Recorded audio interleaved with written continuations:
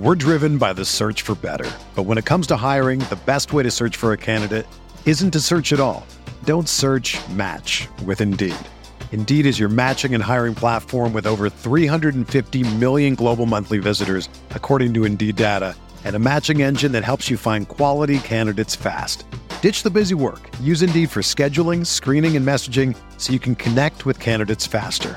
Leveraging over 140 million qualifications and preferences every day, Indeed's matching engine is constantly learning from your preferences, so the more you use Indeed, the better it gets. Join more than 3.5 million businesses worldwide that use Indeed to hire great talent fast. And listeners of this show will get a $75 sponsored job credit to get your jobs more visibility at Indeed.com/Blue Wire. Just go to Indeed.com/Blue Wire right now and support our show by saying that you heard about Indeed on this podcast. That's Indeed.com/Blue Wire. Terms and conditions apply. Need to hire? You need Indeed.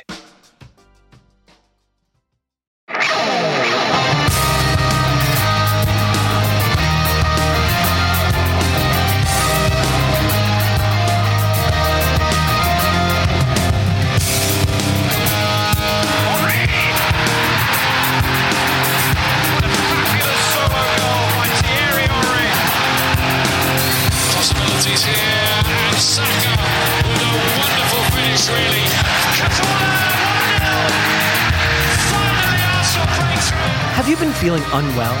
Have you had trouble waking up? Have you had trouble getting where you need to be on time? Have you been lashing out at others or feeling generally like you don't belong? Well, it's possible that you've been infected by Arsenal captaincy. If you believe you are suffering the effects of the Arsenal captaincy, please contact. This is the Arsenal Vision Post-Match Podcast. My name is Elliot Smith, the Black Man, Twitter, Yankee Gunner. Look, if there's one thing you don't want to catch right now, I know there's a global pandemic, but it's the Arsenal captaincy. You don't want it. It may make you late. It may make you throw the armband on the ground and give the finger to 60,000 people. It may make you sit on a pitch and cry at the end of a match. The Arsenal captaincy is a thing that can make you go to Barcelona and wear other clubs' shirts while you are still captain of Arsenal. It can make you do incredible things, none of them good. You don't want it. And it would seem that the current captain doesn't want it either. So let me tell you a little bit about what we're going to do. We won 3-0, and when we win 3-0, we should celebrate that and have fun with it. It didn't look great to begin with. It was a heck of a lot of fun by the end, and we're going to break it down in full, tedious, long-winded, verbose manner as always. And we're going to peek ahead to West Ham, because it is a big game. That's what it's come to, but we're going to start with the captaincy. We're going to start with our captain, Aubameyang. We're going to start with that issue because I just think, I listened to the Arscast and now I have the good ideas in my head and I don't want them to get stale before I can regurgitate them. So here to do that with me is Paul. You can find him on Twitter at Pause My Pants. Hello, Pause. Woo! And Clive, you can find him on Twitter at ClivePFC. Hello, Clive. Hello, hello. I'm excited to talk about this because I think we have the capability among us to address this from all the various angles in a way that appeals to the concerns and reactions that various people have to this divisive issue and make all of them angry at us simultaneously. So I think that is good. Let me just update you on what the current reporting is. And when I say reporting, what I mean is this is what we know based on what we are being told. And so we have no ability to assess truthiness. But basically, initially it was reported that Aubameyang was not going to be in the squad, and there were obviously guesses that it was illness. That is not what happened. We were told by Mikel Arteta that it was discipline. He would expand no further. I presume that the media was either briefed or came into possession of the information that Aubameyang had been given permission to travel to France on Wednesday on the condition that he return that night in order to report for Thursday's training. This related to an issue with his mother. There had been some ongoing issues there. She had been unwell. Certainly an issue that the club apparently has been very sympathetic to. Aubameyang did not return on Wednesday, instead catching the early flight on Thursday morning, but did report to London Colney on time, according to sources, on time for training. As far as Arsenal were concerned, that was already an infraction, and it may have been related to complications with and confusion about COVID protocols for travel and return to the UK. So that leaves us with Aubameyang not being in the squad for the game. A second time this has happened with Aubameyang, and certainly not the first time or second time we've run into this with some players and disciplinary issues. So, Clive, let's start just with the basics of how you react to the behavior of the player, the behavior of the club/manager in the wake of the specific reporting that we have. Well, my first emotion is, oh no, not again. Right? That's a good point. Yeah, we just don't need it. Yeah, I remember the North London Derby one. It's like, are you really doing this for North London Derby at home? You know, the whole the Arsenal world watching. But we played well and got away with it. I'm thinking, oh no, not again. Does this need to be out here? That's my honest first emotion. And then I think back to environments, think back to non-negotiables. And what I will say, when he says that, I can see lots of people, their eyebrows, roll their eyes, etc. But lots of football teams, lots of sporting organisations, whatever sport it's in, you do have a code of conduct. And sometimes you sign something for that code of conduct. There are teams that make you sign that before the season. So everyone has the same rules, right? I've run youth teams where the players have code of conduct and the parents have code of conduct. Do you know what I mean? So, So this is not, when they say non-negotiable, don't think it's just something written down in some management phrase book.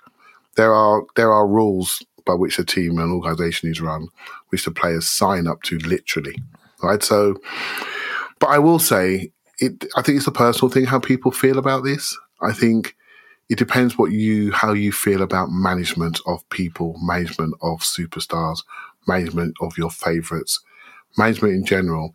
And there are different styles of management and whether you agree with them or not. You know, Arsene Wenger was more of a laissez-faire leadership guy.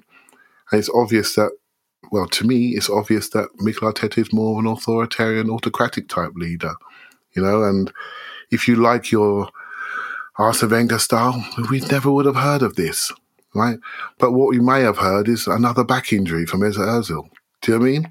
There's just different ways of concealing the same thing, you know. And I think, from an Arsenal fan's point of view, I just want a smooth, serene environment so we can concentrate on the football. When we lose 2 or 3 games in a row, it's not that. When we win 3-0 at home, it's still not that due to things that have happened off the pitch. And I find that a shame because for this group in particular, they need that serenity. They need that environment that allows them to develop.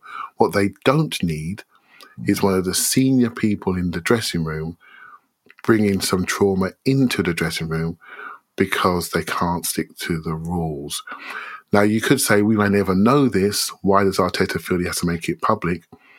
I can't argue against that, and I'm not sure I would do it, but that's his way. And he is one thing, he's fairly consistent with it.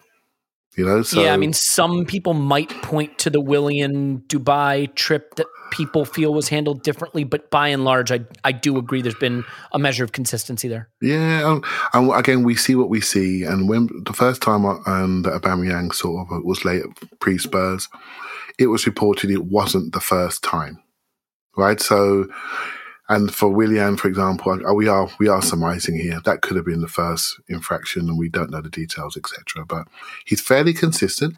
The way he exposed it was very consistent. Pre-game, almost exactly the same. Would I do it? I don't think I would. But at least he's being true to himself. You know, and as podcasters, we try to do that.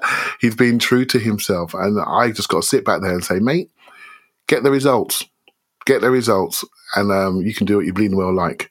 If you don't get the results, you're going to get questioned. Yeah, I mean, I was going to say lucky, but maybe lucky has nothing to do with it. He's had the good fortune that in the 2 games where he has left Aubameyang out for discipline, obviously one much bigger than this one, the North London Derby, he's won them both. And when you win, you are presumed correct, and that's sort of how sports works. You know, some people have made the point, and I think it's fair, that if he hadn't told us what had happened, if they hadn't briefed the press, if we didn't know that he was being disciplined, it would have come out eventually, because and then we would have accused him of lying or making things up. I think the only way around it, I sort of agree with that perspective. If you wanted to discipline him without it getting out, the only solution would have been put him on the bench, don't sub him on at all, don't play him. And given the fact that he had been dropped previously, and presuming we went on to play the way we did, where we didn't wind up needing him anyway, then he could have had it be a discipline that was not public. I think that's the only way it could have gone. If he's on the bench and he's not picked and he's not subbed on, people might hem and haw about why that is or what's going on. But by and large, then you would not have the presumptions about discipline. Paul, the issue, to some extent, I think also extends to the captaincy, and it is a ridiculous armband. I don't know what it does to players' brains, but Xhaka certainly had his struggles with it. We've had some Cesc Fabregas issues with it, Robin van Persie issues with it, William Gallas. I mean, you could say we've chosen some terrible captains, and sometimes the problem is we use the captaincy as a carrot to try to keep players happy, right? Bait to keep them on board and happy, as opposed to giving it to the most deserving player who has sort of earned it. We hope that by giving it to them, they will grow into the thing we want them to become. So it is a selection issue at some level, but I'm curious, certainly feel free to weigh in on how it's been handled, but also whether you think this must have an impact on the captaincy, because I think, Paul, he was late. Some people be like, late, got to be suspended. That's it, discipline. Some people be like, ridiculous, autocratic, incredible. What are you doing? No. Fine. Fact is, there is the question of whether this kind of discipline, which is not for pooping in someone's garden and telling them that they're a jerk, it's lateness, does it demand a stripping of the captaincy? And I don't know. I don't have a strong feeling on it. Do you? Well, I think it's problematic because it's the second time it's happened. So I think it creates an issue for the captaincy. It's like, how is the one person you publicly disciplined twice your captain going forward? So, I don't, like Clive says, I don't love this. It's not how I would handle it. Even if you felt it needed to be public, there are ways to take some of the heat off it, implying it's more that it was kind of unfortunate, disruptive, almost understandable, but it is what it is. We left him out because it was disruptive to our planning and blah, blah, blah. But that's not what we heard. We heard it was disciplinary and then no explanation. And then disciplinary with the backstory that he was late and that his, if you like, his suspension or his discipline was starting. So he could have done it with a lot less heat and it'd still be public. It'd be more understandable, unfortunate, procedural. It is what it is. We had to leave him out of the lineup on the day because we were planning without him, so we left him out. So that's one aspect of it. So I don't love it. It's not what I would do. It's not what most managers seem to do. But it is his style. And to Clive's point, what matters is, can he make it work for him? Even if that's not one of the things he would or should do, it comes as an overall picture of how he sets expectations with his squad. There's an upside to non-negotiables and a downside. This might be the downside. The upside is he has a very young team in which you can instill one of two things, because they're still working out what is a team. How does it work at a club like Arsenal? I'm only here 3 months, 6 months now. Oh, look, the captain had a good excuse for turning in his homework late again. What does that say to a whole bunch of young players when we need their focus, we need their understanding? The other thing I think that maybe Aubameyang will get a bit of a free pass on is that these are COVID times again. Graham Potter has 4 guys out. United has an outbreak that they might not have a game. Their Brentford game might be called off. Yeah. So what is the implicit message you're sending with the guy who says he will be back one time, shows up another time? There's confusion on the Friday over whether his testing is adequate or not, based on the Ornstein reporting, even if it turns out it was adequate. in a way, it doesn't matter. Arteta probably saved some number of lives whenever it was March, April, he did what I don't, like I say, I wouldn't have done this. I probably wouldn't have done what Arteta did when he spoke up immediately. I've got COVID, and blew the whistle and probably saved a whole bunch of lives. Not to be over dramatic about it.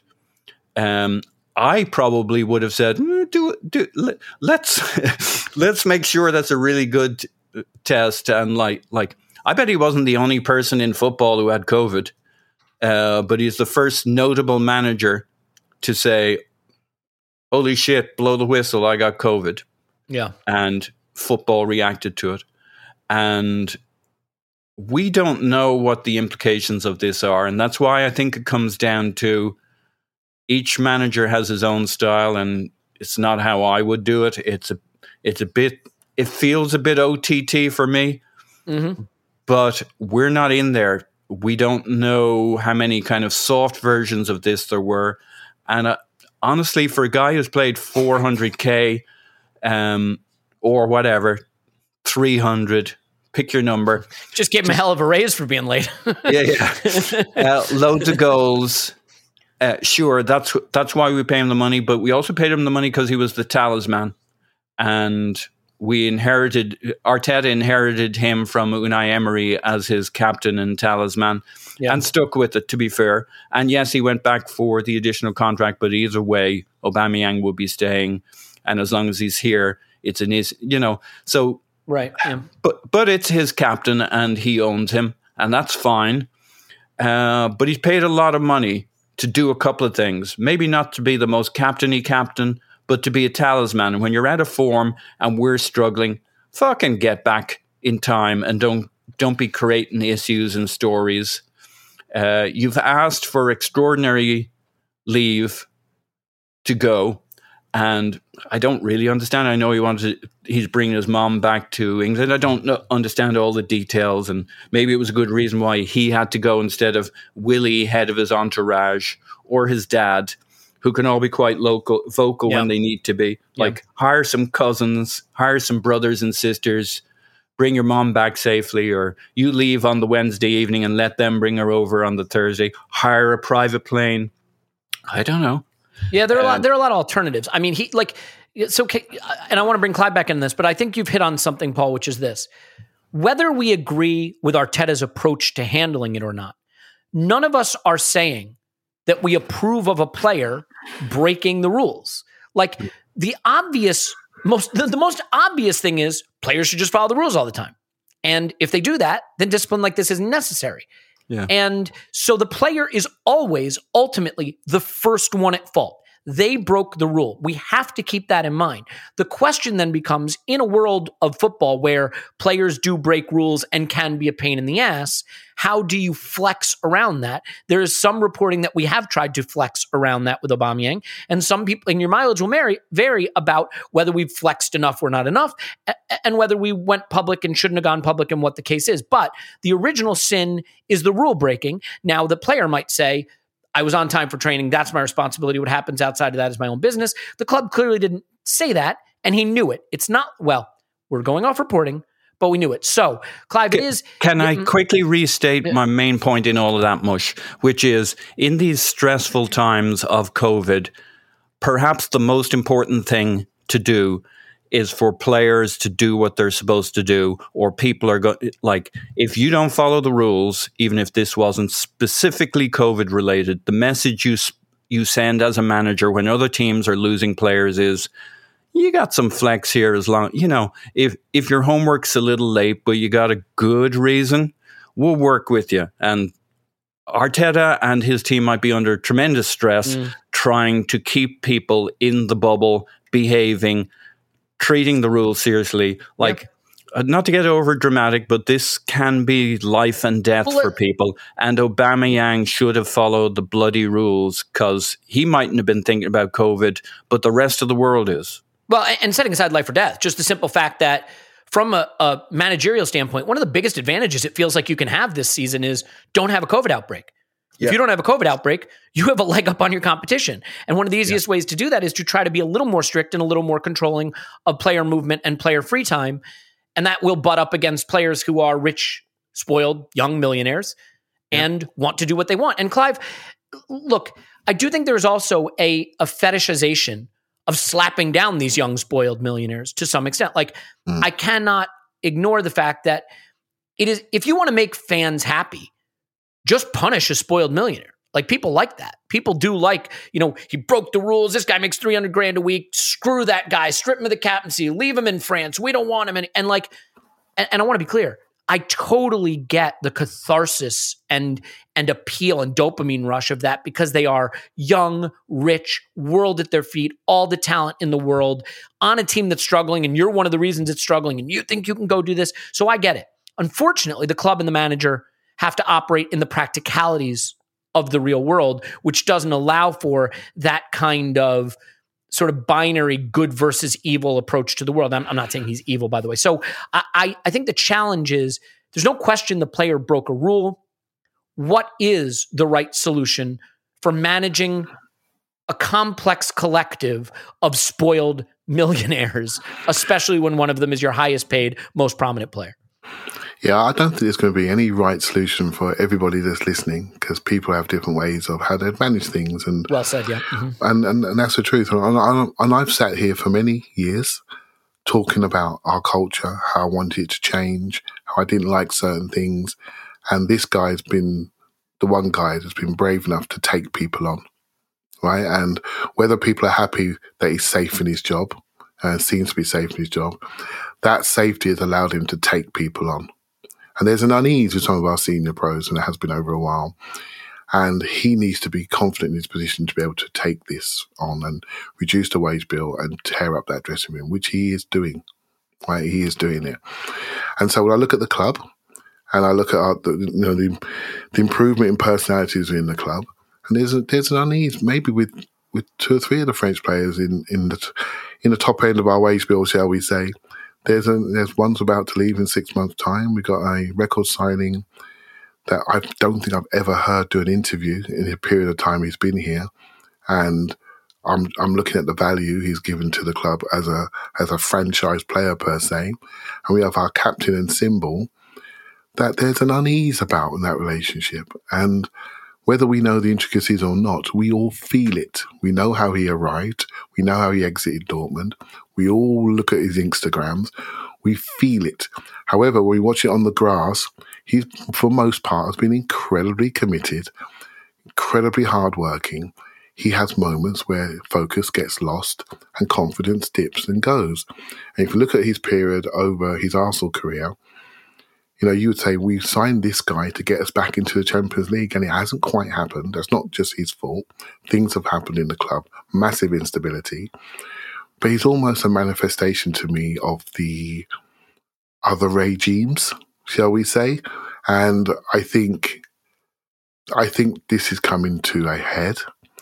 Not just this event, just by looking at the people that we've brought in this summer in the previous windows. I can see this team developing away from Aubameyang football-wise, and that's absolutely fine. I don't think anyone should get dramatic about it.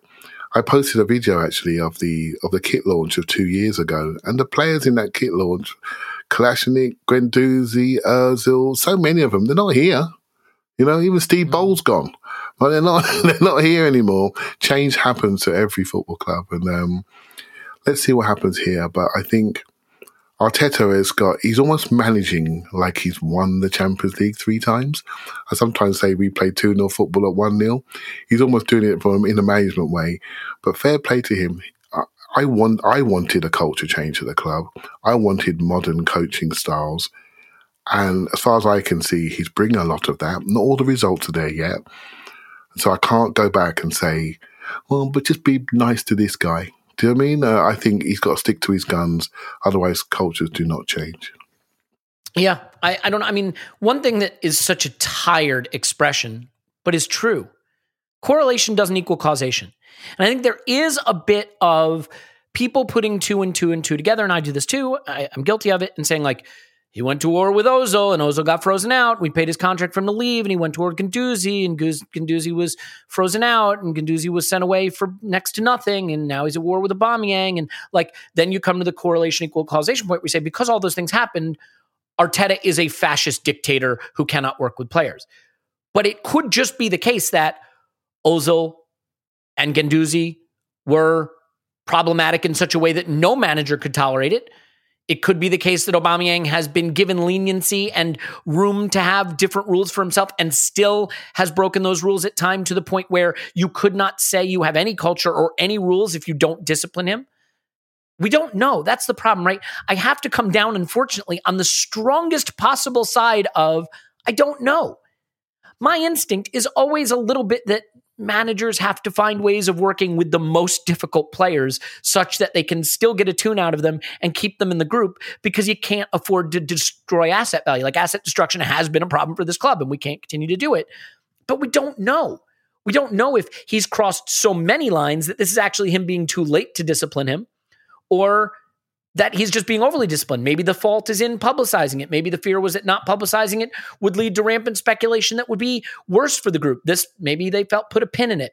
I want to read a tweet, by the way, that I think is an interesting one from DTDC Gunner that I think explains why this dynamic is weird. Most of us who work for companies, if you work in an organization, you have a boss, your boss tells you what to do, you kind of have to do it. And if you don't, you usually get disciplined. But DTDC Gunner makes a point. If I make 4 times what my boss makes on a longer, less easily cancelable contract than he has, my boss is actually an informal advisor with no real authority over me. And I think this is an interesting part of the dynamic. When you are paid more than your boss, on a longer contract than your boss, with a contract that is harder to get out of than your boss, and a track record of performance that actually makes you a bigger figure and potentially a bigger figure in the group than your boss, like it does create a difficult dynamic. I think we can move off of this, except to say, I don't know if the captaincy has to be stripped from him, because that becomes a second layer of discipline. And that's sort of the problem, right? Like, if you don't do this, maybe you do that instead. I don't know. What's going to make it weirder is, like, we don't know if he comes right back into the group. The discipline starts now, is what he indicated. I think there are a lot of ways to go. I was saying to Paul before we came on the air, we're not on the air, before we started recording. The Chicago Bulls, the legendary Chicago Bull team with Michael Jordan, like, they were legendarily dysfunctional in ways. Michael Jordan punched Horace Grant in the face, and they played the next game, both of them. Dennis Rodman didn't just miss training. There was a week where they didn't know where he was and could not locate him. And he showed up for the day of the game. They're like, "You good?" He's like, "Yep." And so we played. Am I saying that's how you should manage a team? I'm not. I'm saying that is a way you can manage a team. And I think it's interesting that in 22 years of Arsene Wenger, the only public discipline I can think of is Alexis sitting out that first half at Liverpool. I mean, it stands out so much that we reference it a lot because the only one I can think of. And we now have 4 or 5 clear different examples of it happening in a short period of time, 2 years under Arteta. So it does make our heads turn. We were all raised on Arsene Wenger to some extent and a different approach to discipline. Here's what we can all agree on. If you're winning, you look like a genius. And if you're not, you don't. If Arteta had us sitting second and we were in the Champions League and we were scoring 2.5, 3 goals a game, do you think anybody would sit? People be like, "Oh, he's really got this under control." It is ultimately the results that determine whether people think your process is good. So let's see what happens. Let's see how we play now. Let's see if Aubameyang comes back in the group, motivated and ready to play. Let's see if he finds other solutions that are better. I do think asset destruction is a concern, but that can be set aside for now.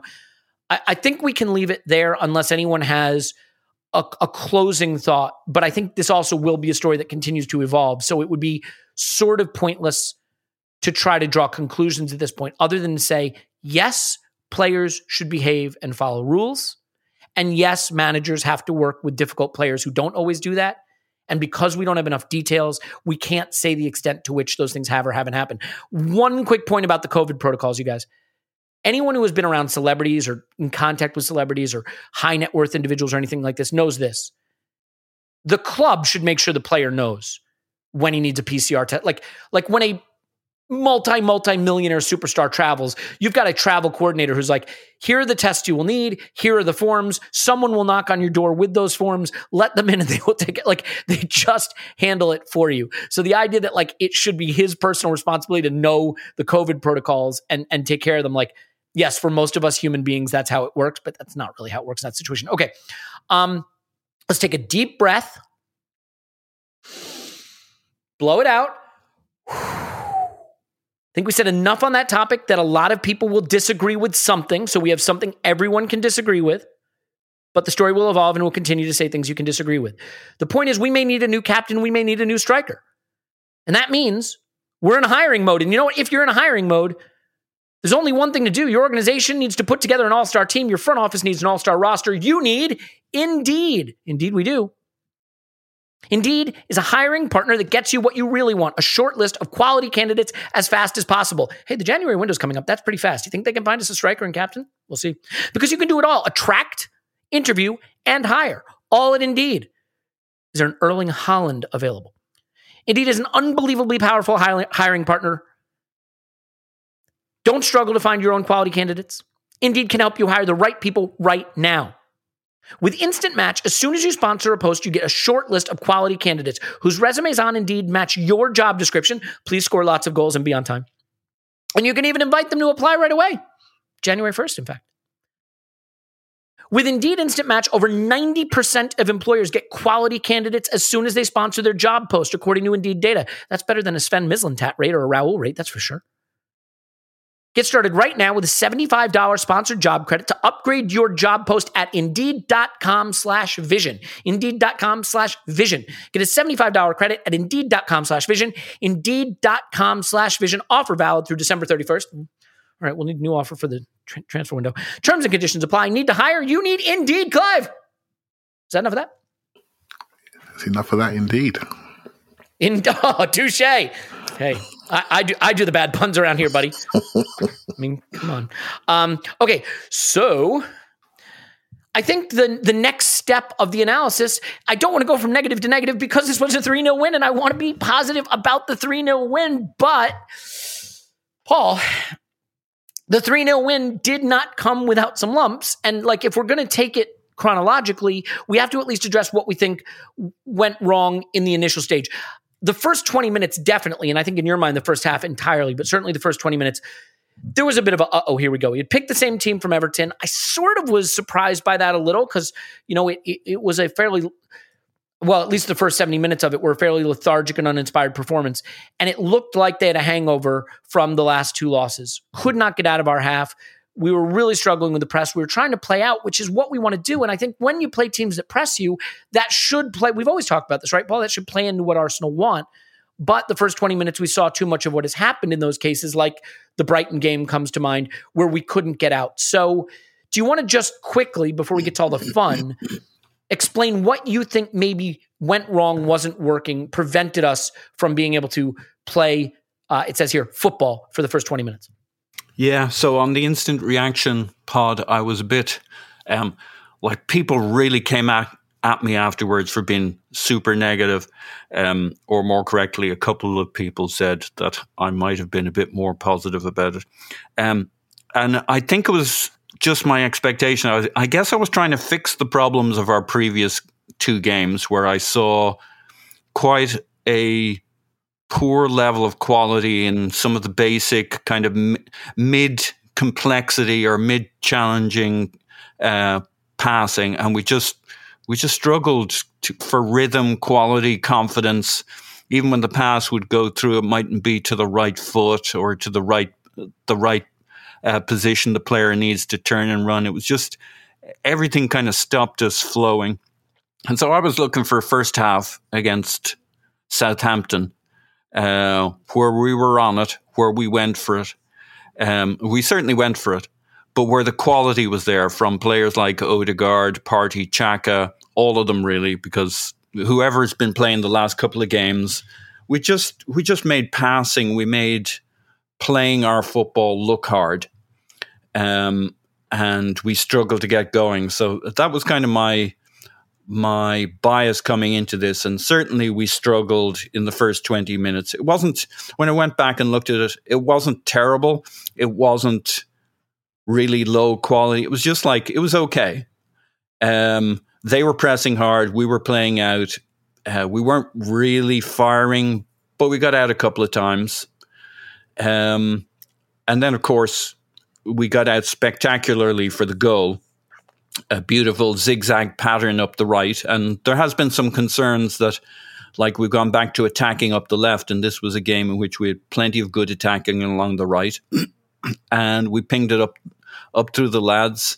The cutback from Saka, who runs in behind their defence, and Laka hits it first time. Nice strike, rips the net, off we go.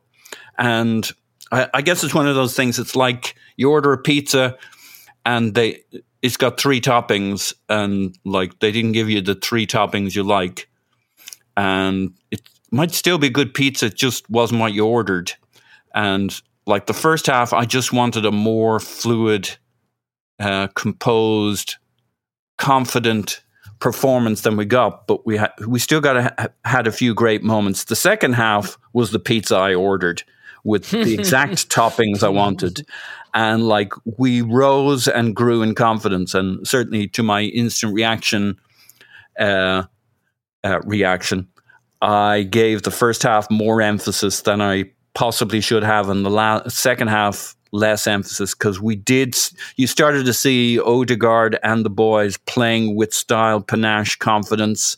And you could say Southampton, their bubble was bust, but they were still working pretty hard. Maybe it was dialed back 1% or 2%, but they were still opposition. They mightn't have had a lot of teeth in attack, but for most of that second half, they gave it some welly defensively, and we just really played. So the second half was the pizza I ordered. And it was great. It was really good, and they have to build on that. And I think our biggest issues against Everton and United, and you can look at tactical, this, that, and the other, we just weren't stroking the ball. We have such good technical players. We should be playing comfortably and well, and we made football look hard against those guys for whatever reasons. Away games. This was a home game. Maybe that helped a little, but it was just nice to see us really kick in and really start stroking the ball around. Yeah, I mean, I think, I tweeted this out. I said it in the instant reactions, my headline, I still feel it now. Never, ever apologize for enjoying the fun days. Our job here on this podcast is to analyze the football, including the parts of it that didn't work, but make sure you enjoy them. There's 2 ways to look at football. One is the longer range. What does this mean in the context of our season? Where are we in the table? Who's coming up? Who played well? Who should be in the team and out of the team? The other is just to go to the ground or watch the game on the day, have a drink and enjoy it. And this day wound up delivering a lot of fun for us, not without its warts. And Clive, I don't want to spend too much time on the why we couldn't play in the first 20 minutes section. I thought it was important to bring it up. It was tentative. It was sloppy. We did the thing where we just couldn't really pass to feet and couldn't get the ball back. But once we got that goal, we sort of started to get our hands around the game a little bit. And by the second half, we really saw a very bad Southampton get beat up by Arsenal, and really enjoyably. And there were a couple of players that I thought were really, really essential to the performance that we put together. Let's take the goals quickly, though, starting with the first one. I love and hate that goal in the sense that to me, and you can tell me if you disagree, that is a quintessential goal Mikel Arteta wants to score. Playing out from the back, from the keeper, all the way up the pitch, one-touch passing, players in the position they need to be, a good pullback to the penalty spot for your striker to just stride onto it first time, smash it to the back of the net. It is perfect. It's also a goal you're going to score maybe once in 10 games, once in 15 games. Those are hard goals to piece together. And I wish that, we had some other ways of trying to play a little bit, but in terms of the picture perfect Mikel Arteta goal, that feels like it to me. Yeah, I thought the first half was a good half for the coach, actually. So let me give you my view on the game. And I did not watch this live, so I watched it cold, and so I didn't have the stress you had, Elliot, when I text you during the game, so how are we going? He said first 15, not very good. I watched it, and I'm thinking, we look fine. And the reason why I felt we looked fine is we were turning the ball over, trying to go forward. Unlike versus Everton, where we weren't doing anything. We weren't taking the opponent on. We were playing in the wrong areas. I saw one when Ben White came out of his hole, carried it, got caught, it got a shot off, a nice little big save for the cameras from Aaron Ramsdale. But it was Ben White driving through the lines before he got dispossessed. Do you know what I mean? There was an intention to play. So intention versus execution, right? Exactly. We weren't executing, but we were trying the stuff. We were trying to go forward, and they were turning it over, getting a bit, and they were getting closer and closer, and they were nicking it, getting in. And I'm thinking, yeah, well, that doesn't look too dangerous to me. Well, I feel pretty cool, but I knew the score, right? So, and so when it's 3-0. So I'm thinking, yeah, okay, let's keep going. And then we score the coach's goal. Right, that's the one where the coaches sit back and have a drink late in the night and say, there you go. That's what we've been working for. Perfect. Absolutely perfection. But just before that, we did something quite similar.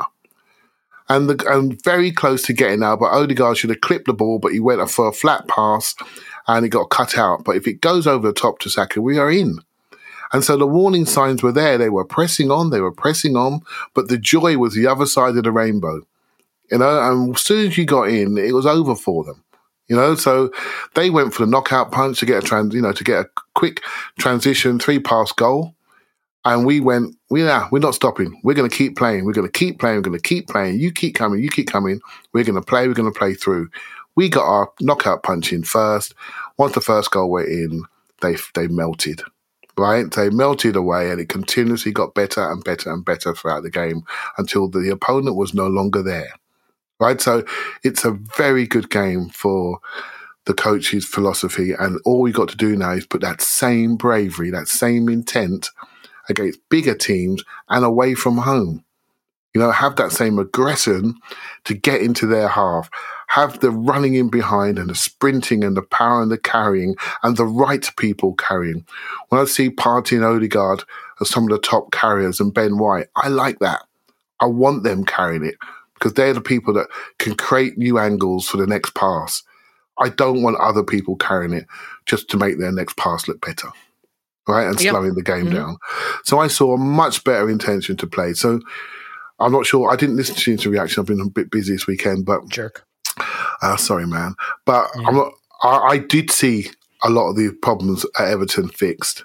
I did see that, and so for me, this is a good day. And again, I don't think Everton were any great shakes. I saw them at the weekend and they were rubbish. And they were as rubbish as I thought they were. And we let them off the hook, and we should be even more disappointed because they are not very good. And so if we need to carry this intention forward, in my opinion, Elliot, we really do. Mm-hmm. If we get chinned because we're not good enough, I'm all right. But let's not get chinned without him throwing a punch. And that's what was bothering me. And so I saw a much improved intention to play. Yeah. I mean, I think that's an interesting distinction, is the distinction between intention and execution. And like the intention and the patterns of play come from coaching and the execution comes from players. And so, that they eventually have to go out there and do it. It was an interesting game for Odegaard in that regard, Clive, because his first 20 minutes, every single pass was bad, but look where he was trying to play it. In behind, around the pressure, forward. He wasn't wall passing it back to central defenders. He was getting on the ball and he was turning and trying to play it into the space in behind. He wasn't converting, but turns out when he started to get it right, he became a force and he dominated the game, and he was they couldn't live with him. So, on this day, absolutely right. Sorry, mate. On this day, him and Xhaka were a little bit untidy early. Would I be right to say that? I saw that today. Yeah. Xhaka again, looked really rusty. He looked really rusty. It's almost like the second game. First game, adrenaline. Second game, oh my God, I'm finding this tough. Do you know what I mean? And he got took off. Also, the first game, there wasn't much to it. It was a very low intensity game from Everton, whereas he faced the intensity against Southampton. He faced intensity and he wasn't quite there. Against Everton, he dropped away so he could see the play, and they let him have the space, and he just passed the ball sideways, right? And so not good enough from a team perspective, but his performance looked okay to the naked eye. But I saw much more centrality from Odegaard and daggers. Yep. I could see him being found. And then, I could just see a better balance. And when Lacazette plays and you have that sort of double false nine, if you want to call it that way, I think it's important to have speed on the outside. And I thought we had that, but their aggression was positive, and they got in and stretched. That's exactly what you should have. Stretches on the outside, brains on the inside. And Ramsdale was really important to the game turning too, because he started to vary his distribution, some second level passes beyond the defenders, between the lines, and that sidewinder to Martinelli. And I actually think Martinelli does well to take it down and run with the ball, and just a little unfortunate not to get his shot off there. Thought Martinelli was bright, but Paul, let's stay on Odegaard. He also gets a goal with a second man run with a header that must have had Nketiah saying, "Why didn't I do that?" But, I think it's fair to say that Odegaard got off to a start this season that he would not have been happy with, and he lost his place in the side. None of us, not even the strongest, most ardent Lacazette lovers and Odegaard haters, if such a thing exists, I can't imagine it does, would say that it's better for us to be starting with Lacazette as the 10 for an hour before he falls down than having Odegaard just come in and take the position. And he's starting to look really good. Even in the games we haven't been good, I think he's imposed himself and looked good. He was great in this game after that initial sort of lumpy phase we talked about. And he's getting goals, and he's getting into goal-scoring positions and showing not just the ability, like being clinical is a thing that comes and goes. Players aren't clinical or not clinical by and large. They take their chances at a pretty predictable rate, but unless you're Aubameyang right now. But getting into those positions creates the extra threat we need. So how do you evaluate the development that Odegaard's going through? I think he looks really, really good right now, and we kind of need him to, because striker is a concern, and I think he looks ready to add a little more goal threat. Yeah, I always kind of feel he's going to be the closest thing to Arteta on the pitch in terms of bossing this team to set up and play and follow the patterns that the coach has been laying out in training. And what he needs for that, and for people to look to him as the North Star, is that his form and our performances kind of gradually ratchet up. So I'm hoping this game was a big one for him. Regarding him versus Lacazette, I guess it's why not both? They connect very well together.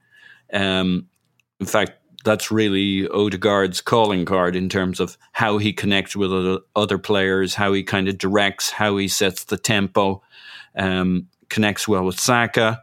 Lacazette in this game, he was starting to find Martinelli too, who ended up, he had his moments of rustiness or looseness towards the start. But once he started pointing himself upfield, Martinelli was superb in this game. I don't know if we'll end up talking about him. I'm sure we will. But not just running in behind, but dropping into midfield or recovering the ball in midfield and then turning and pointing our attack, spearheading it from midfield, driving the ball out to the right. He was starting to provide much more to his game. And not to give all the credit to Odegaard, but when you start seeing the movement and the combinations of players from both sides starting to make sense and come together and be coherent, I tend to want to think Odegaard's starting to pull it together. Just from a rhythm standpoint, switching it to the other side, it comes back to him. Things started to make sense. I thought Partey and Xhaka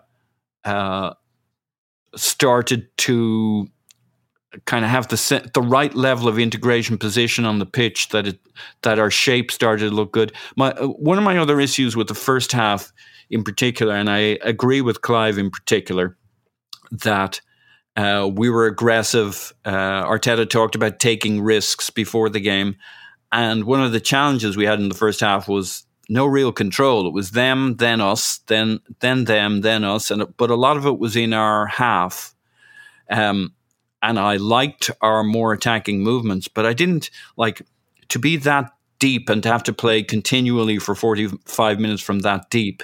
What I liked about the second half was we established positions in the middle and further up the pitch for periods of times where we got them in a headlock. And that was much more the case in the second half than the first half. Now, we had the goals behind us at that point, and maybe Southampton were a little bit, they weren't at the 100% mark at that stage. But as I said before, I still think they were putting in maybe not a dangerous, but a solid pressing performance. They were doing the thing they know how to do. They weren't making it that easy for us. And in the second half, maybe they were a little off and we were a little better and had our swagger and had our comfort level. But what I saw in the second half was control, possession. We played basically for 90 minutes for a change, which was good. Yeah. And part of what lets you do that is maintaining a level of control and swinging it from side to side and moving them around. And Martinelli's movement, Odegaard, Saka, Lacazette. I know Lacazette isn't necessarily regarded as having a great game, but when I looked at it again, I think he did enough good Laka connecting stuff, dropping in, then getting back into the box. I think it worked for us. It may not have been a headline game beyond his goal, but I think he had actually quite a solid game, and it worked as a composite across the team. Yeah.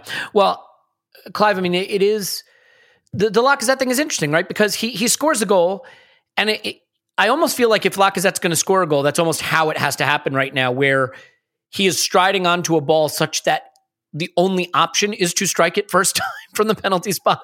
So there's no opportunity for him to lay it off or try to find a teammate. But like there were some interesting moments for him too. There was the one where Tierney slips him in and he kind of gets tired of running and can't get a shot off. And, he tries to find a teammate instead and doesn't take it on open. There's the one where he gets through a jumble of bodies into the box and then it clatters off his shin like 5 yards right to the keeper.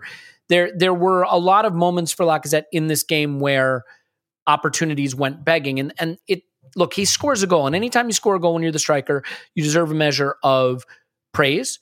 But I think there were a lot of opportunities left on the pitch. And it becomes an issue only because Aubameyang is obviously on the naughty step and will be leaving for AFCON. Martinelli's looking really, really bright right now. But Emil Smith-Rowe is almost certain to come back in. And Odegaard's not losing his place anytime soon. And Bukayo Saka is our superstar. So how did you evaluate this Lacazette performance? Because I'm sort of curious what the pecking order will wind up shaking out to be during AFCON on who gets that striker role. I think right now you could certainly make an argument that Gabriel Martinelli is making himself interesting enough and enticing enough to want to maybe even give him some chance there. He did finish the game in that position when Pepe, if you remember that name, came on. So what do you think about the Lacazette performance? You doing your first 11 thing again?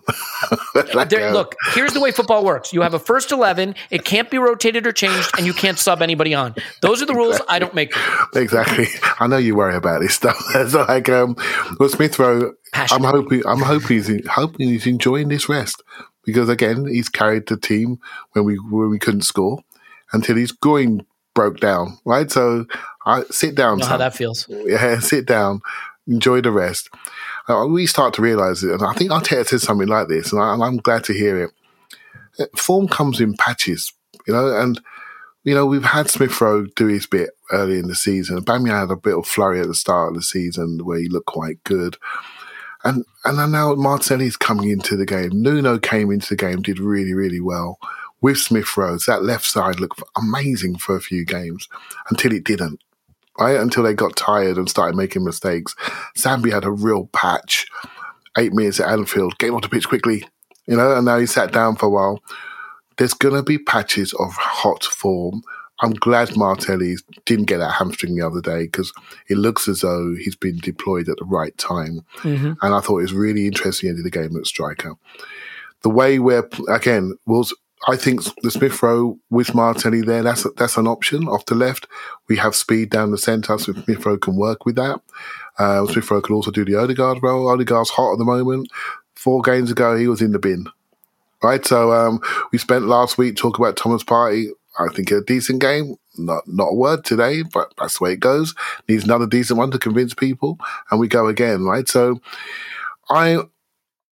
We know we have a problem up front. Lacazette's not the answer. Aubameyang's not the long-term answer. Pepe, he doesn't seem to fancy, but he may come back in. You never know. He seems to love Eddie. Is that because he's on a contract situation? For me, he doesn't quite give me enough conviction in the penalty box that he's going to carry this team consistently. So again, he's a player you deploy at certain times. Is that fair to him in his career? I don't think so. Martinelli has got something, though. He has got something. What he actually is, I don't know, but I can't take my eyes off him. And that's what. And when I watch him, I just can't stop looking at him. I just think he's just gives me so much hope as a fan. My hope index goes really, really high. And all I do is look at him and think, I think you're going to do something, and please don't get injured. That's my first two thoughts I look at. He's going to shoot, or he's going to assist, or he's going to put it in the box, or he's going to beat a man, or he's going to do something. He's going to do something. He did get assisted. We all watch this game as fans, and we think, if I was on the pitch, I would do this. Of course, in the real world, we can't do nothing. But he's the sort of player that, I think he plays like a fan would play. Do you know what I mean?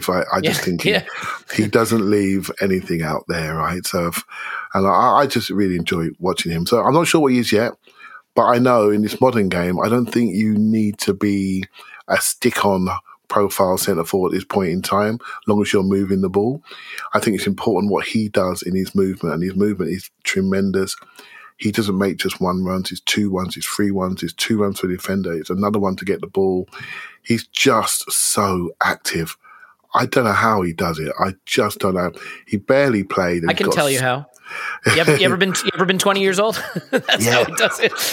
He's barely. Look at the minutes that he's had, and he just looks so energetic, right? So that's a talent in itself, and let's see what happens. But we all know the future of our forward lines in the transfer market, and I think I'm so interested to see what Arteta does, because I don't know what he thinks a forward is. When he buys 2, which I think he will do in the next 6 months to a year, then I think we'll all know. I'll stick with you for a second, Clive, because I don't want to deprive you the chance to purr, though, about the player that I think I am someone who focuses on stars. I admit that. And I think that great teams need stars. And I'm not convinced this team has a star right now. It needs it. But if it does, it may very well be Bukayo Saka. Yeah.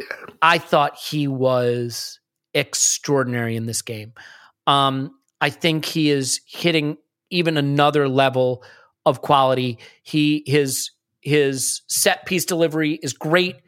He's beating men when he needs to and delivering the ball when he needs to. I mean, the way he handles the run and control and decision making and pull back for Lacazette is perfect. He hits the post twice. The next thing that has to come from Saka for him to go supernova is when he's in those really good scoring positions, usually that he creates himself, finish them. But we know that's going to come. That comes. They're not always going to hit the post or go begging. One time he was unlucky because it should have been a corner. It was deflected. But this player, Clive, is showing now, I think, not just the potential, but doing the things that the team really needs to have done, creating chances, taking his own chance. It just needs the finish. Yeah, and the finish is coming, isn't it? I always say I don't care about players unless they're Patrick Vieira, because, I learned a lesson for that whole episode. But I'm struggling, mate. I think another one's coming into the list, and it's Saka, I think. And the fact he's homegrown as well. I mean, I can't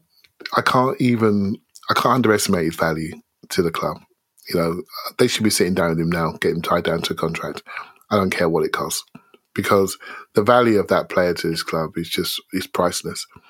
What he represents, how he is, how he plays, his potential as a footballer, forget what personality is, potential as a footballer is frightening. He can play multiple positions. He can play exterior, interior. He turns both ways. He can cross with both feet. He can shoot with both feet. He can score with his head. He receives it, turns around, and drives at people. I mean, was he 20? At 20 years of age, we all love Jack Wilshere when he hit the scene, and he did some amazing things at 18, 19, 20 in particular. But this really could be one of the best ever products we've produced. I put him there with Ashley Cole, and in my lifetime anyway, Ashley Cole, Liam Brady, and this kid. Mm-hmm. That's how highly I rate him. And my son's middle name is Liam.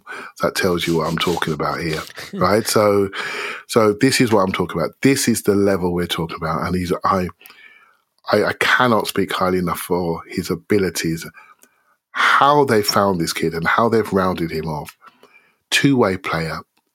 I just can't. There's nothing left apart from 3 inches inside the post, which is just round the corner. It really is just round the corner. When that happens, I'm just so glad these Spanish teams are skint.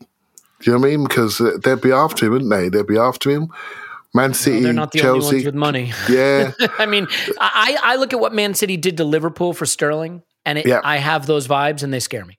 Yeah. So Sterling's 26. Please sign a contract, Raheem. Stay where you are, because that shuts the door. That shuts the door for a while. Yeah, because they've got Foden, but Mahrez is getting up there, and Sterling's getting up there, and it's a little bit scary to me. I'm not going to lie. It is but a I'm bit Whiskers. scary. They call me Whiskers because I'm curious. I'm not. We should know his contract length, but he didn't sign a massive contract last time. It wasn't like 5-year job.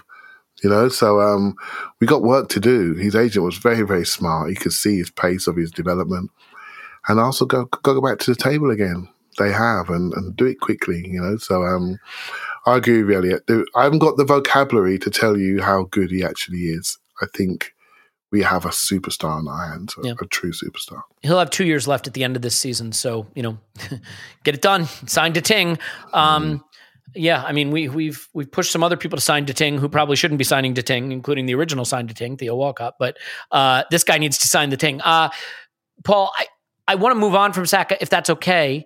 But, if you feel that you want to talk about him, I could certainly understand that because he is quite a special player. But I did want to just touch on set pieces because for a long time, it really, really frustrated me that, like, if Arsenal got a corner kick, basically what it meant is that we'd be defending about 5 seconds later. Short corners, terrible corners. And I think there's something that we should do. One of the sticks that's used to beat Arteta and the coaching staff and the team is, we don't create enough from open play. A lot of our goals come from set pieces. But the irony is set piece goals are a direct responsibility of coaching to some, there are very few things that you can point to and say that goal is straight from the training ground. And if you're getting a lot of goals from set pieces, I think you have to praise the coaches. We've got the right guys delivering it. We've abandoned the short corners. We're putting it in swingers on the heads of big defenders. And what do you know? We're getting goals. Gabriel gets one, and turns out he's expecting a child. So congratulations to him, as we know, because a ball went under his shirt. Unless he was just saying, I'm planning to go on a huge Christmas eating binge and become large this holiday season. I don't know. Maybe that's it.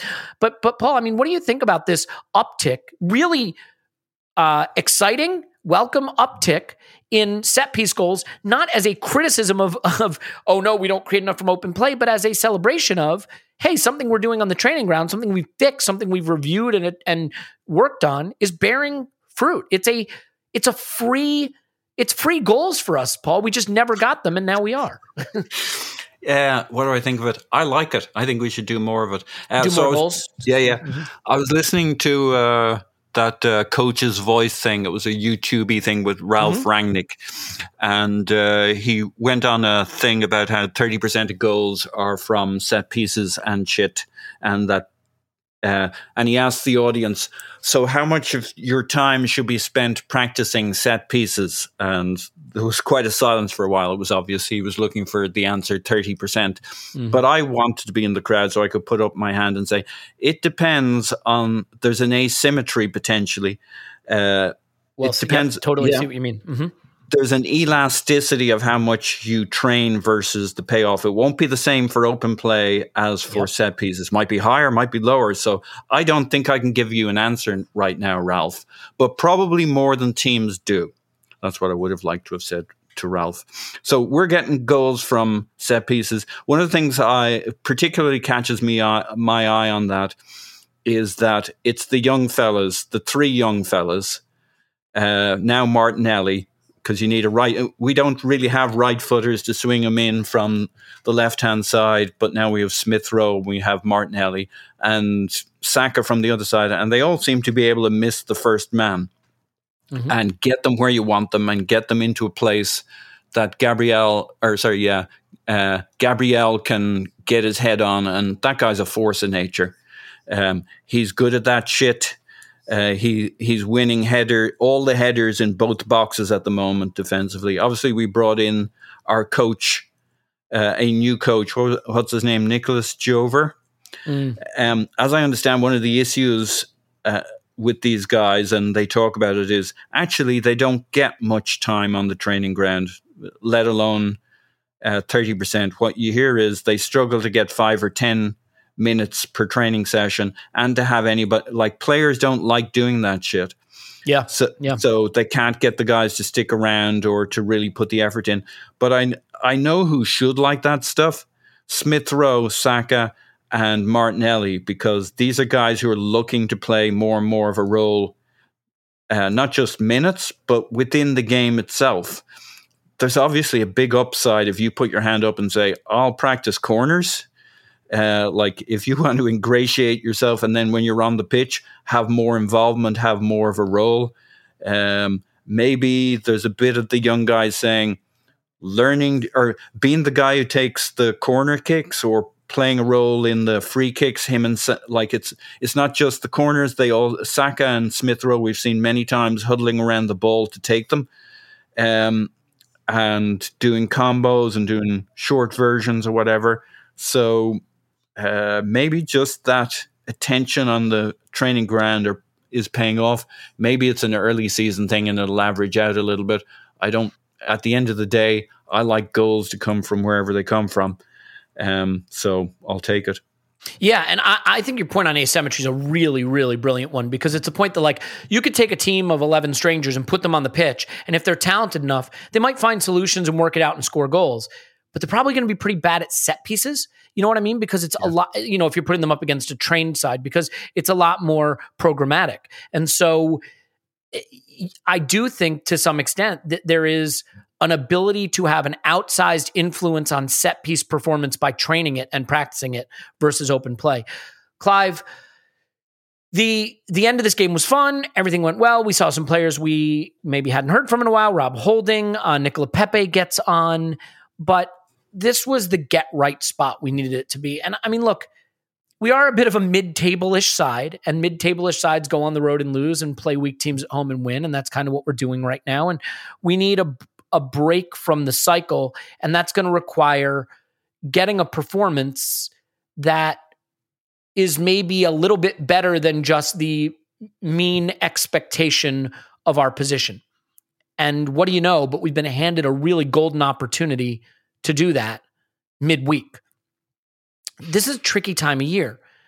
These fixtures we may not have a more important fixture than West Ham at home, as crazy as it sounds. We have to win it. We should win it. They are a direct rival for a place we want, even if that place isn't top 4, it's certainly top 6. And if you want to be in there, this is one of the teams you have to take out of there. And they're coming to your place and you have to do it. They're coming off a bad result against a bad team. We're coming off a good result against a good team, having done similar to what they just did previously. But that was a really good sentence that I'd love to look at written down. But I think the other challenge in this period is recognizing that this is now short rest, one game right after the next.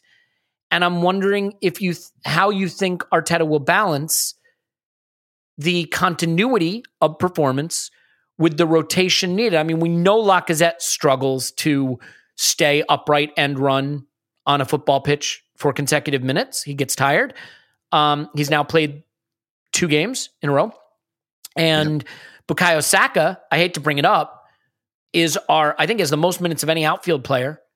So, we are really, really pushing him to the limit. Odegaard looks fine. Martinelli hasn't played much, but Smith Rowe is fit. I don't know. I mean, granted, Xhaka, just back from a pretty long-term injury, has gone, put a lot of minutes in right away. So there may be some decisions to be made here, and I'm curious how you think he will choose to balance that for what is a very, very important game for us to show that we are more than just flat track bullies who want to sit mid-table. Yeah, this is a big game. Because we're such a patient crowd and we're really understanding, I don't think he's going to rotate very much at all. If I was him, I would play the team I really want to play, because if you lose this one, mate, switch off your phone, and that's where it's at. I think you look at our season overall, I think the last 2 games really hurt people, until Saturday, by the way, Everton and Manchester United, because we missed opportunities. 0 points from 6. That's not correct, right? For even though we were dumb on the day, we didn't quite deserve 0 points, but we certainly didn't deserve 6 because of how we approached the games. And so we're back on the bus a little bit, but to get some of those points back, West Ham at home need to be dealt with. And so I don't see much rotation. I take your point on Xhaka, by the way. I think that could be an interesting one. I wouldn't be averse to seeing Sambi come in for this game. You've got to have some care and attention to players. He's had a long time out. He done 90 in his first game. I'm not sure what he did this game, but it seemed like 70, 80, whatever it was. So that's not right. You need to watch your load there. So I'd be happy to see him maybe end the game, but Sambi start the game. That'd be one thing I would do. I would keep the front four the same for this game. I think it's quite dynamic. I think West Ham are a hard-running team. Again, Smith Rowe's on the bench, not used, so he can end the game. He can play three of those four positions, no problem. So he can end the game. So we have some dynamics coming in those spaces.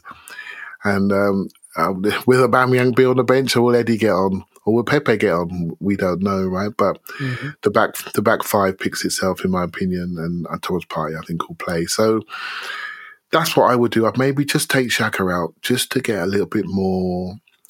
Just look after him, really. Just look after him. Why would you do it? 3 games in a week? Why would you do that when you've been out for so many months? That's not right. And Lacazette, we need him to start this game, but again, we'll see what happens at the end. So, very important game. West Ham are maybe, every time I think they're hitting the plateau, they kick on and get a result. But I think they're hitting the plateau. I think this is a good time for us to play them. We're at home. There is a nice vibe in the ground at home most of the times, and we do get the team to be a bit braver and go forward. So I expect us to attack them.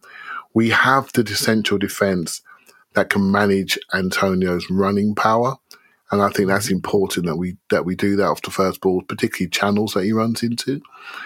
And it's important we don't give set pieces away because they're giants, right? So I think that's where we're going to do it. A bit more verve at home, forward play, running down the sides onto their fullbacks, Kufal and Masuaku. Cresswell's injured, so that's where we're going to get into their fullback areas, in behind them, cutbacks, Lacazette goal. That's the way we're playing, and I see that repeating itself. And it's just about making sure we get our first punch in. I think West Ham, if they have something to hold on to, I think they're quite resilient. They're quite physical. They're playing the right areas.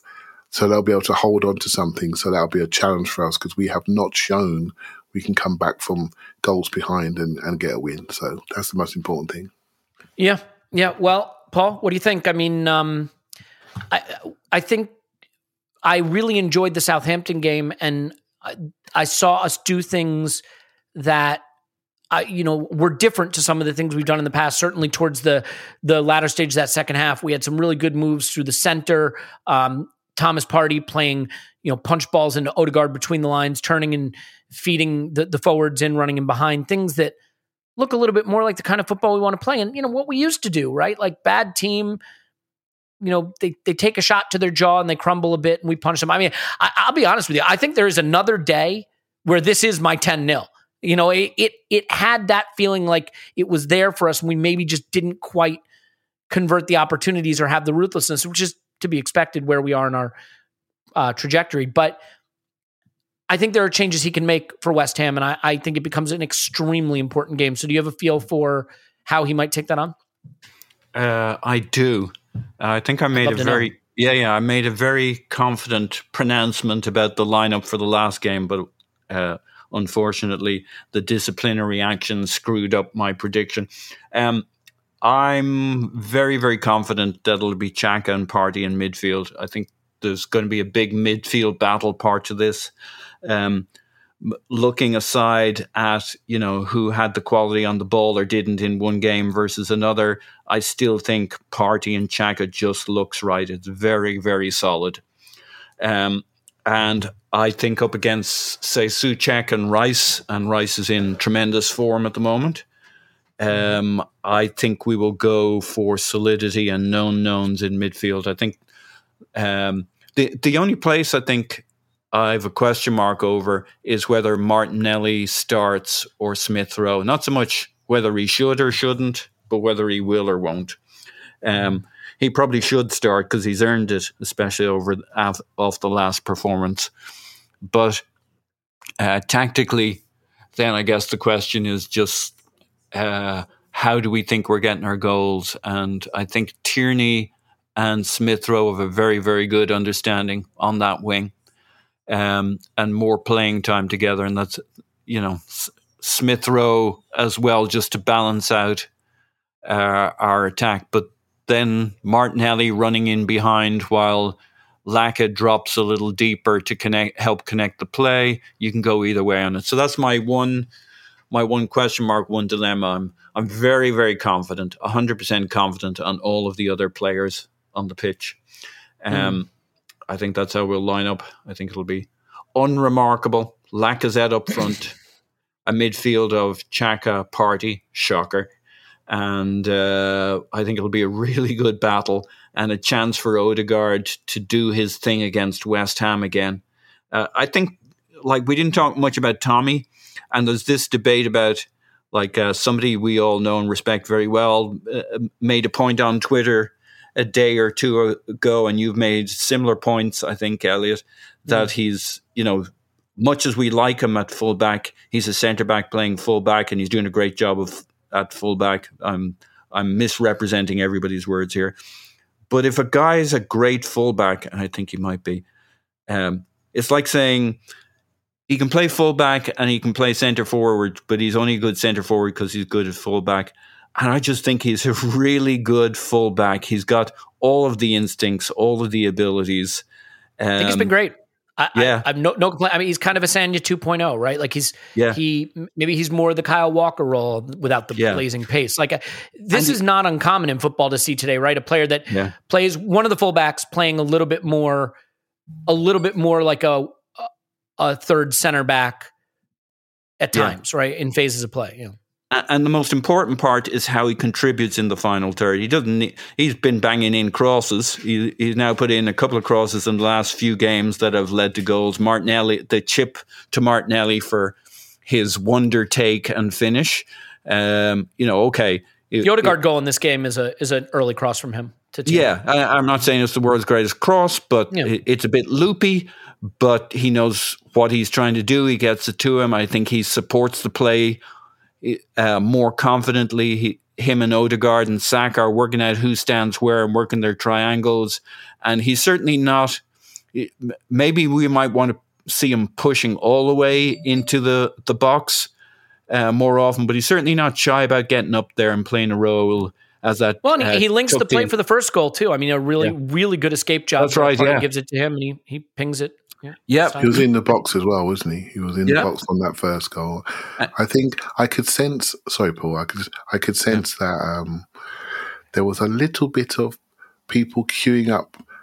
Odegaard's got out the bin. Partey was in it, and Tomiyasu was just about to be in the bin because of his attacking instincts, shall we say? And it's quite interesting to see these in the top 3 passing combinations at the weekend, and had the most passes in the 3-0 victory. And I think that's a good thing. Stylistically, we all like what we like. You don't realise what a good fullback is and stability they offer until you haven't got that stability, and other problems manifest themselves really quickly. I think for a first season, he's literally got off the plane 2 days later. He's played touchwood every minute of every game he's been asked to play. And I think he's a sensational signing. I really do. And because he's so good, we become accustomed to his excellence while he's learning. And I thought he reacted to maybe a slightly different attacking performances in some of the other games. And he ran downhill in this game. And I thought he was excellent. Yeah. Now you're getting to do that away from home, I think, and be brave enough to say, you know what, we're going to give it Elliott style 2 fullbacks running downhill. Why not? We've got 2 centre mids that can cover. Use them to cover and get our fullbacks in wide areas a little bit higher, a little bit earlier, and really drive teams. And I love his style. He's a great example. 1 touch, both feet, move it quickly, get after it. I really, really enjoy it. His 2-footedness is a big deal, and we'll see how he develops in the final third. But he's absolutely contributing, even if he's not the overlapping fullback Tierney is. It's important we have the ability to attack down both wings, and we don't go back to being dependent on whatever Tierney does. If Tierney is playing and if Tierney's getting in, we're in business. Well, we need to be able to attack down both sides, and he needs to combine with Odegaard, like Partey, Odegaard, Saka on his side. being 2-footed is a good thing. And then the other thing that really stuck out to me was a couple of times in this game, him chasing out. Remember all those times we wondered whether the fullbacks were under instructions not to close down crosses defensively? And like, he's an absolute fucking lunatic rushing out to close down and block off and stop those crosses. I'd say even more so than Tierney. Super aggressive. Like, he's just wired to stop the cross. It's great to see. The reason I bring that up is because when West Ham hurt us in the previous game and they scored in the 3-3, they hurt us down the wings, banging in crosses as they do against other teams. But it was basically you could criticize them for their horseshoe-shaped passing, and they came down those wings, attacked those fullbacks, and we didn't cut out all those crosses. And so it's going to be an interesting battle this time. Yeah, the only performance that I come back to in this game that really jumps out to me, because I thought Saka was great and Odegaard was great and Martinelli was great and the midfielders did their job and all the defenders were mostly fine. Gabriel started all over the place, one bad giveaway, one bad foul, but then grew into it massively and had a headed goal. And by the way, in the whole captaincy debate, I hear a lot of people saying Odegaard or Tierney. Gabriel seems like a really good captain shout. Like, he's strong in his sort of leadership quality, organizing the back line. Talked about him. Smith Rowe or somebody was asked about captains' kind of leadership in the dressing room, and he said Gabriel and Ben White actually talking up all the time. Yeah, I like center backs as a captain, William Gallas notwithstanding. but yeah, I mean, I think Gabriel, whatever you want to say, has the room for it. But I look at the Lacazette performance, and Paul, I mean, Clive, I don't. And we can start to wrap up. I don't want to just bang on the Lacazette drum. Striker just feels like such an interesting situation right now, because the one who might be our best or might not is not available for selection for reasons we've covered. And we have this guy in Nketiah who we don't know how good he is, but he just turned down a contract and he's not staying. And, we don't know what Martinelli is, and Pepe's been out of the team. And I'm going to say something dumb, Clive. Go on, mate. Go figure. If Lacazette doesn't score that goal, and I know it's yes, if strikers don't score goals, maybe they're not good. But if Lacazette doesn't score that goal, and you just look at the rest of this performance, I'm channeling my inner Tim, who has famously said goals are overvalued in football. We'd be looking at this performance as another really troubling one, back-to-back with the Everton one. I mean, he's put in by Tierney all on his own into the box, doesn't want to take it on, tries to find a teammate. He gets into the box a second time and shins it right to the keeper, without getting a shot off. I do think that goal, as great as it is, and I'm glad he scored it, and maybe it will unlock something, obscures another performance of sort of hesitant striker play. And there was one really funny situation where he got the ball with his back to goal at the top of the box, and I thought his controller batteries died because he just collapsed to the ground. So I don't know. I mean, I have a hard time evaluating. It is, I guess the way we have to look at it, Clive, it is the position of the moment. It is the position that is going to wind up getting a lot of attention, because some players are going to come in and play okay or not okay or score a goal or not, but we don't have the solution. So maybe the answer is just making do with what we've got for now, because we don't have what we need. He literally took the words out of my mouth. I'm not even going to waste any energy on the striker area, because we are in make-do mode. Yeah, we don't have it. That's exactly what I was going to say. Yeah. We're literally in make-do mode. We're just mixing and matching while we're waiting for certain people to exit. Right? So, I mean, Lacazette was, again, I watched this game cold, so Lacazette was okay. This game looked a bit more sprightly, as he always does at home. But I think he had 20 passes in this game, and he had 15 against Everton. Right? So I'm not saying I want to be a pass monster, but that's not a lot of touches, right? That's not a lot of touches in the game, right? So this is where we're at. These numbers are low, Ball boys are getting more touches, for God's sake. Right? So what did you think of that moment where he was put in though, and doesn't take the shot, tries to slow down and cut it across to, I guess. Come on, we know what we're talking about here. Yeah. Let's be honest. If anything though with Lacazette, Clive, what I used to think of Lacazette is, it's funny. He's become such a different thing to us since we've seen him as false 9, number 10. But Lacazette was a get in the penalty box, put his foot through the ball kind of guy. that's what we signed. It's weird how he's changed. Well, I always felt I don't think we knew what we signed. I've been consistent, Elliot. Maybe much like Xhaka to some extent. Yeah. I saw him myself, and I always thought he was a 1+1 striker. He was a second striker behind somebody else, and that's when he's at his best moments. Right? He is not a lead the line striker. He's a false 9. He's a 9.5 basically. That's what he is, and we have expectations on him to do something else, and he's just not it. Right? So for me, if you play 2 strikers or you false 9 him, have sprinters on the outside. Simple as that. And that's how you use him as a combination player, a pivot player, get in there, foul people, fight people, get it out your feet, pin people down, and let other people run past you. And then you go for the second phase, cut back, goal. That's his game. That's what we got. We're making do. When he runs out of energy, Eddie will get a go. You know, if Aubameyang's on a naughty step. And Aubameyang will come back in. And then in the summer, we will do something properly. And then the team will have its totem pole. It will have its poster child up front by which we are defined by. Yeah. You know, stylistically, we should have 2 strikers for me, but we may be building one. But we need something in the Dominic Calvert-Lewin mode. I'm just going to mention that mode because people would say, oh, I'm not sure about him. But I look at somebody like that, I think, yeah, this team could do something like that. You know, whoever that person is, we could do something like that we can all play to, know exactly how they play. We know their physical potential. We'll pin 1-2 people, and we can play from there. No debate about what they can do. They will not slow down running into the box. They'll be speeding up. Right? So the potential of this team is trapped in our strikers, I'm afraid. Until then, you're absolutely right, Elliot. We are making do, and we're mixing and matching. Yeah. Well, and I mean, it'll be interesting. Like the thing is, people can say they don't think Aubameyang's been good. And what can you say? He's been missing chances. I think one thing that's been misrepresented now that he's been late and he's on the naughty step again is suddenly you see this narrative. Wow, you know, he's got to try at least. He doesn't even try. You know, why would you? We've all been praising Aubameyang from what I remember for how hard he's been working on the pitch.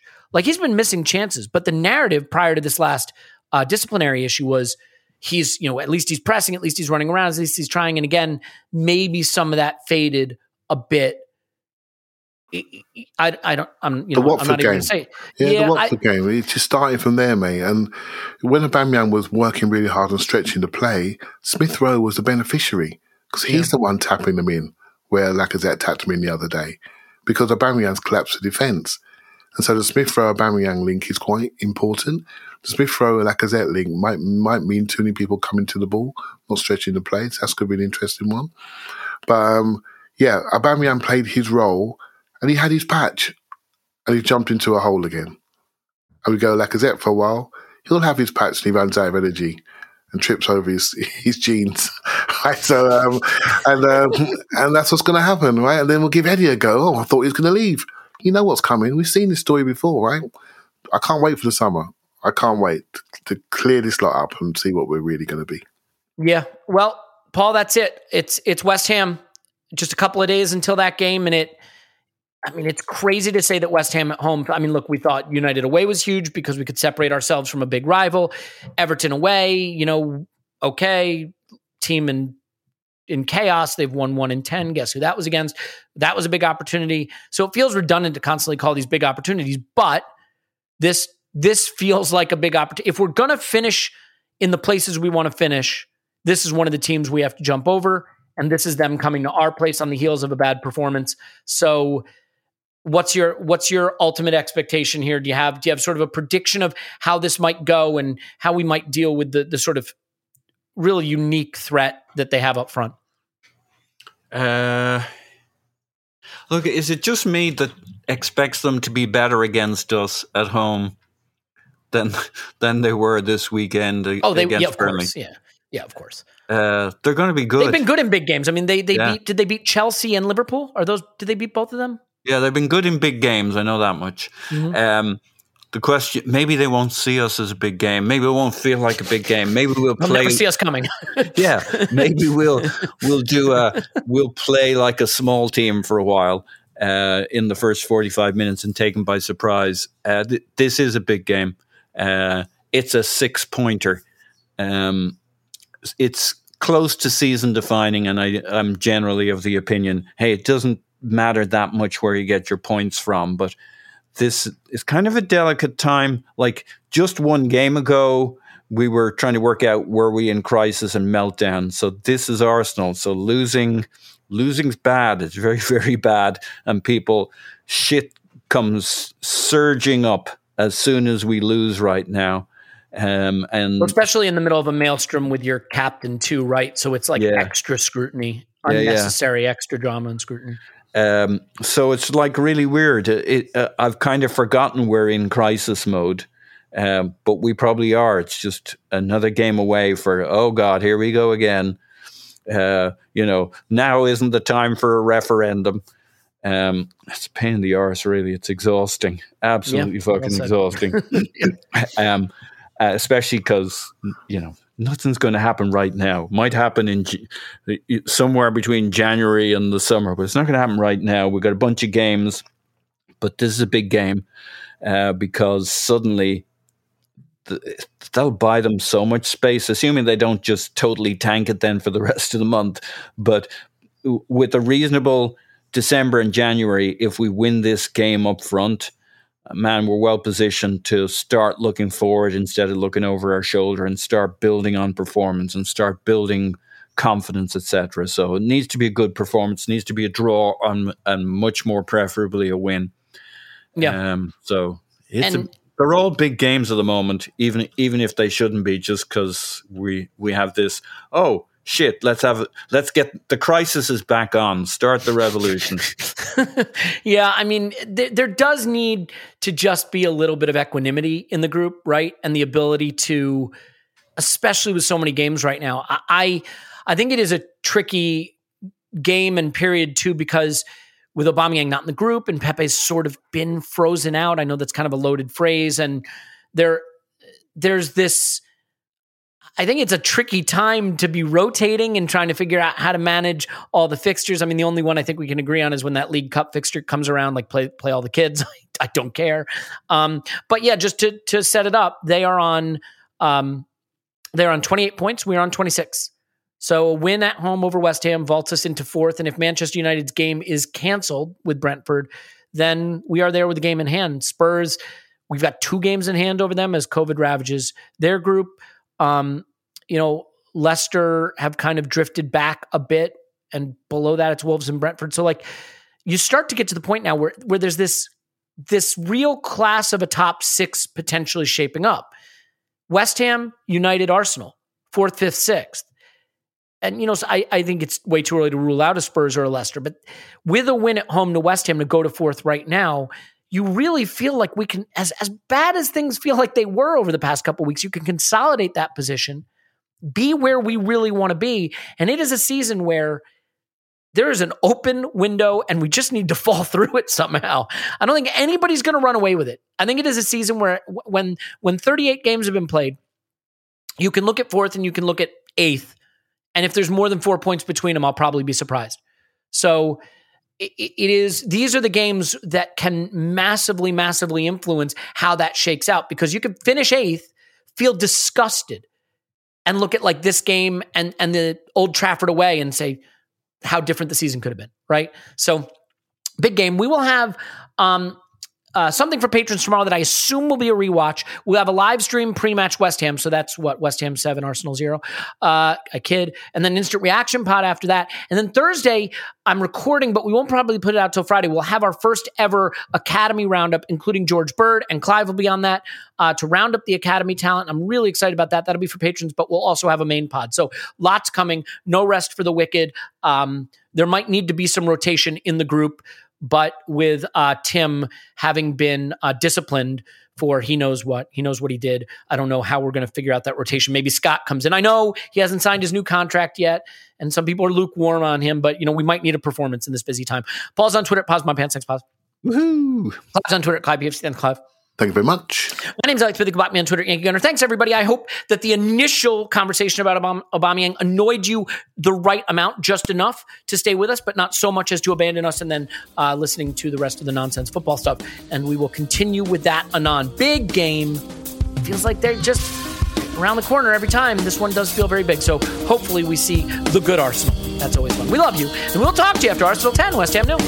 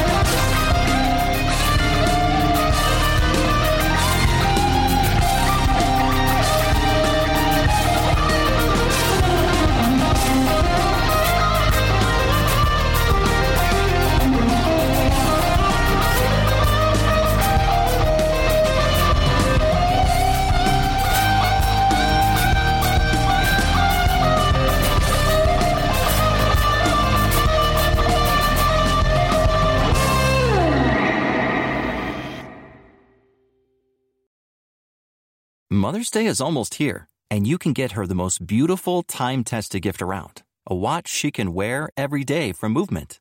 Whether your mom is into classic dress watches, rare and refined ceramics, or tried-and-true bestsellers, Movement has something she'll love. And right now, everything at Movement is up to 50% off site-wide during their Mother's Day sale. A watch is a gift that celebrates all the time you spent with Mom. And a Movement watch is even more than that. Movement uses industry-leading materials for their fresh modern watch designs, from technically complex ceramics to vintage-inspired style, all for an incredible value your wrist and wallet will both love. And with one-size-fits-all convenience and fast free shipping and returns, it's a stress-free shopping experience. Save big on the best Mother's Day gift ever with Movement. Get up to 50% off site-wide during their Mother's Day sale at MVMT.com. Again, that's up to 50% off at MVMT.com.